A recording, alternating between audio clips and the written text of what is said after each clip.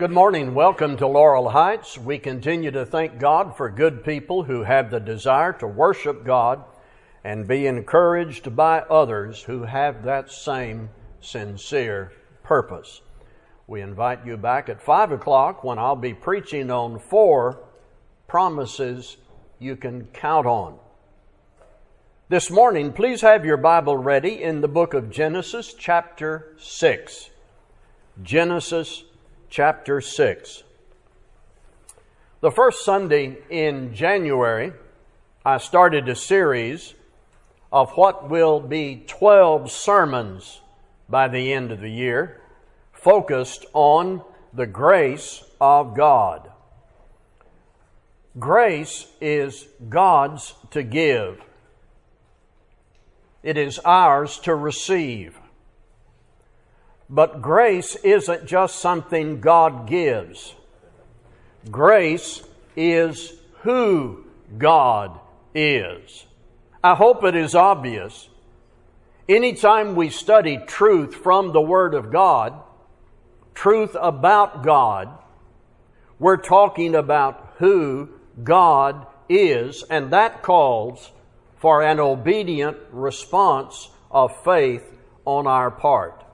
So, the grace of God, what does it mean?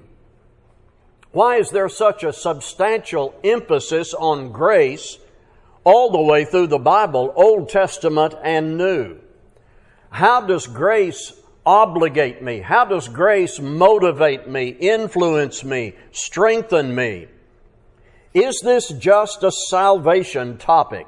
How did Jesus exhibit and convey God's grace? These questions are not merely matters of academic interest, because a solid biblical understanding of the grace of God is crucial, foundational to our understanding of who God is, what He offers, what He expects of us to receive that offer, the kind of people we need to be in preparation for eternity. The grace of God is first introduced to us in Scripture in Genesis. God did what He didn't have to do, speaking everything into existence and making human beings in His image. And about that, I spoke to us last month. And I said to us, it is staggering and amazing that God has a history of doing what He doesn't have to do because He cares. He cares for people who have not always responded to His will. After Genesis chapter 1 and chapter 2, the Old Testament is filled with many further accounts of God doing what He didn't have to do, offering powerful episodes in this book of deliverance based on the exceedingly great, merciful, and loving God who brought us into existence and made us in His image. Genesis chapter 6. When man began to multiply on the face of the land and daughters were born to them, the sons of God saw that the daughters of man were attractive, and they took as their wives any they chose. Then the Lord said, My spirit shall not abide in man forever, for he is flesh. His days shall be 120 years. The Nephilim were on the earth in those days, and also afterward, when the sons of God came into the daughters of man, and they bore children to them. These were the mighty men who were of old, the men of renown. The Lord saw that the wickedness of man was great in the earth, and that every intention of the thoughts of his heart was only evil continually. And the Lord regretted that He had made man on the earth, and it grieved him to his heart. So the Lord said, I will blot out man whom I've created from the face of the land, man and animals and creeping things and birds of the heavens, for I am sorry that I have made them. But Noah found favor in the eyes of the Lord. These are the generations of Noah. Noah was a righteous man, blameless in his generation. Noah walked with God. And Noah had 3 sons, Shem, Ham, and Japheth. Now the earth was corrupt in God's sight, and the earth was filled with violence. And God saw the earth, and behold, it was corrupt. For all flesh had corrupted their way on the earth.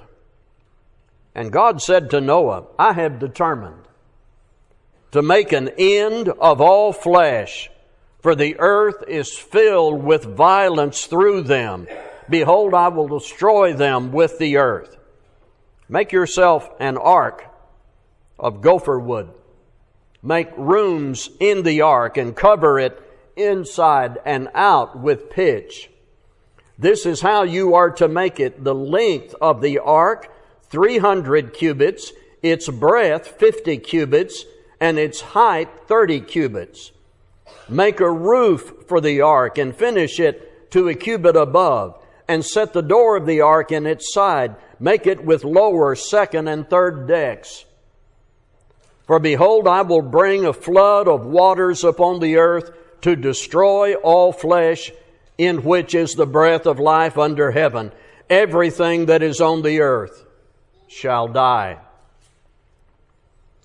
But I will establish my covenant with you, and you shall come into the ark, you, your sons, your wife, and your sons' wives with you. And of every living thing of all flesh you shall bring 2 of every sort into the ark to keep them alive with you. They shall be male and female. Of the birds according to their kinds, of the animals according to their kinds, of every creeping thing of the ground according to its kind, 2 of every sort shall come in to you to keep them alive. Also take with you every sort of food that is eaten, and store it up. It shall serve as food for you and for them. Noah did this. He did all that God commanded him. Here's what I want to do based on that reading, with emphasis on the grace of God. 3 truths about God I want to highlight: God's grief, God's power, and God's grace. God's grief, obvious in verses 5 and 6, the Lord saw that the wickedness of man was great in the earth, and that every intention of the thoughts of his heart was only evil continually. And the Lord regretted that he had made man on the earth, and it grieved him to his heart. This is something about God I need to know. This reality, his grief over sin. There is no neutral stance with God when it comes to sin. He who made man in his own image is not looking the other way, not indifferent to our sin. But he loves and cares. Therefore, when those he made turned from him, and they destroy themselves, and they abuse women and fight and kill and display all manner of wickedness, or just have a streak of selfishness, God is offended. Though he still loves and cares, he is offended. He is in grief. In his justice, there is wrath and response. But his justice and wrath is a result of and is mingled with his sorrow, his grief over the behavior that goes against the very purpose for which man was made. And this divine grief is referenced and documented not only in Genesis 6, but all through Scripture. In the 78th Psalm, it says of the Israelites how often they rebelled against Him in the wilderness and grieved Him in the desert. Likewise, in Isaiah chapter 63 and in verse 10, they rebelled and grieved His Holy Spirit. And by the way, we are warned against grieving the Holy Spirit of God in Ephesians chapter 4 and verse 30. What we see about God in the flood account, we need to know today. And this knowledge ought to become part of our restraint and defense against temptation. God's grief over sin is truth about God that should influence every one of us toward consistent daily righteousness. God's power. Verse 13, God said to Noah, I have determined to make an end of all flesh. It was by God's power that man was made. It would now be just this same power that would make an end of all flesh. What you make belongs to you. One of the primary objectives of Old Testament history is that we might become acquainted with the sovereign power of God. And that becoming acquainted with His power, we would do as He pleases. We were made in His image. In our study in the book of Daniel in our adult class recently, we were able to see in very dramatic and exciting ways that God holds power inherent to His divine nature that man will never duplicate. And in that connection, I once cited Luke chapter 1 verse 37. Nothing will be impossible with God. He was sovereign in the time of Noah and has not lost any of His power since then. Psalm 62 and verse 11. Once God has spoken, twice have I heard this, that power belongs to God. And if you are a Christian, it was by God's power in the gospel that you became a Christian. Paul said, I'm not ashamed of the gospel. It is the power of God to save.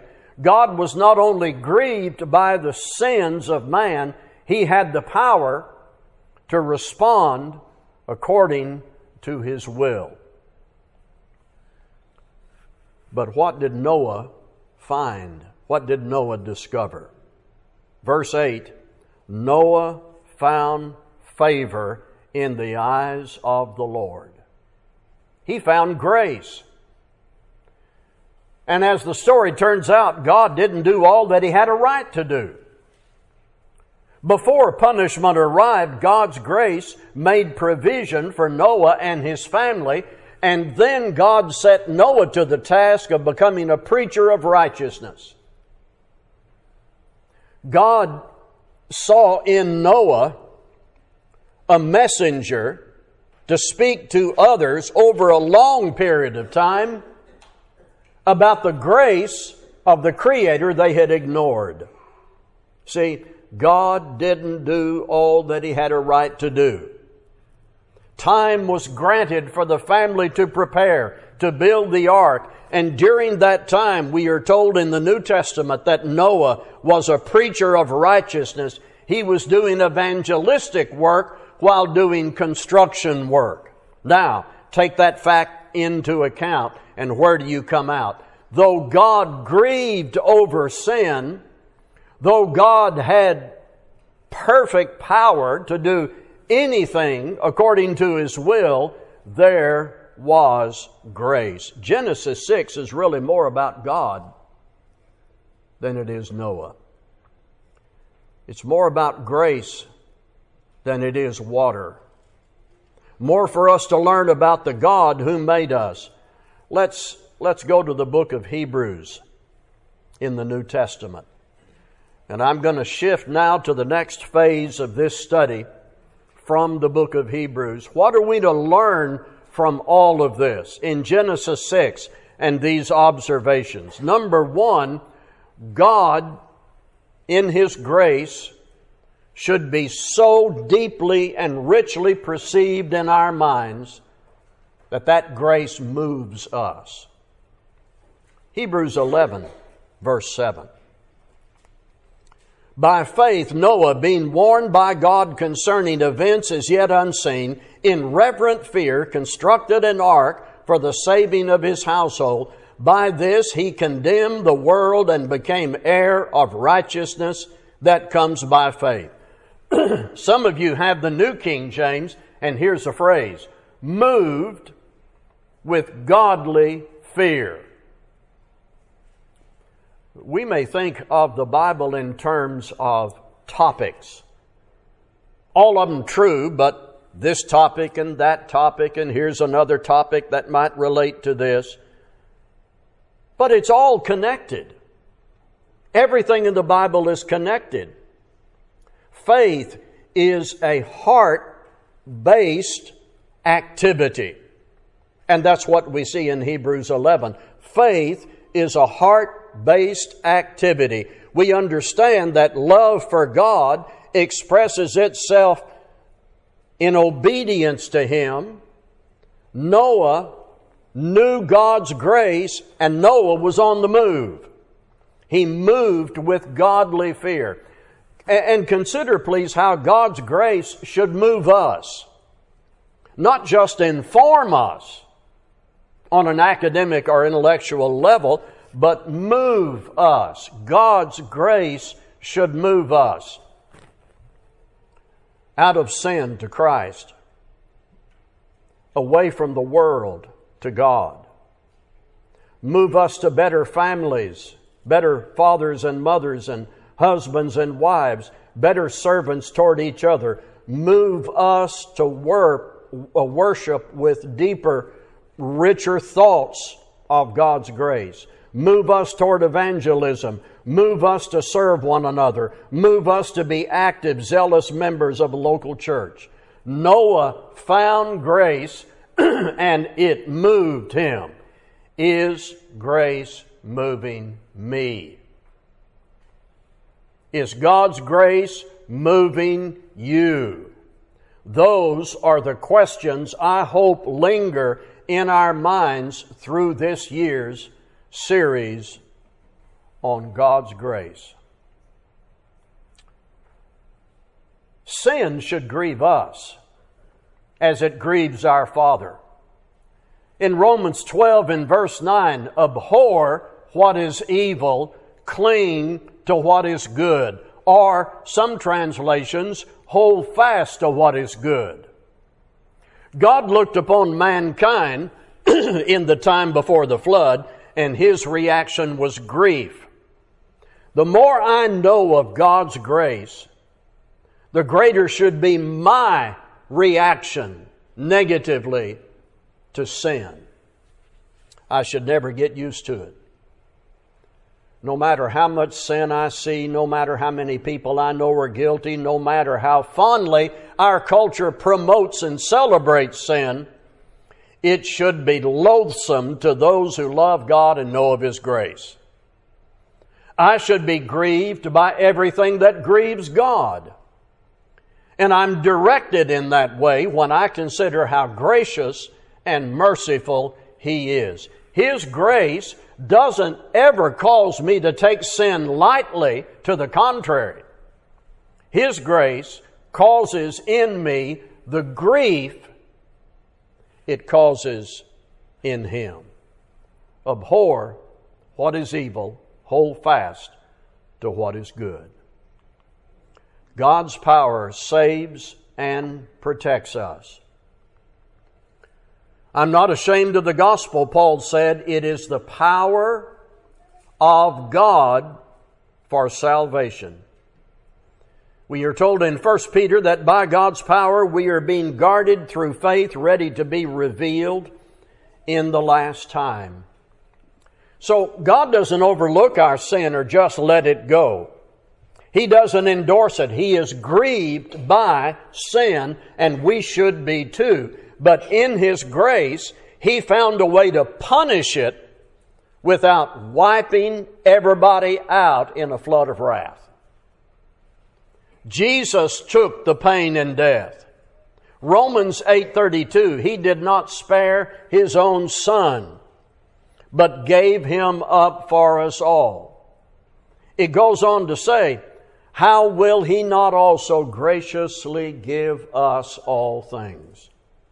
God's power saves and protects, and this is all about grace. And the more I dwell on this truth of God's power and God's grace, the more compelled I should be to live according to His will from the inside out every single day. Because limited to my power, I could do nothing to secure any blessed eternal home. But it says by God's power, His people are guarded through faith for a salvation ready to be revealed in the last time.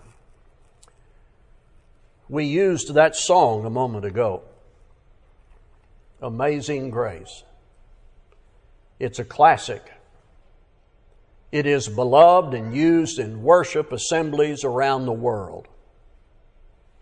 But the truth written in Scripture about the grace of God is far more amazing than the tune.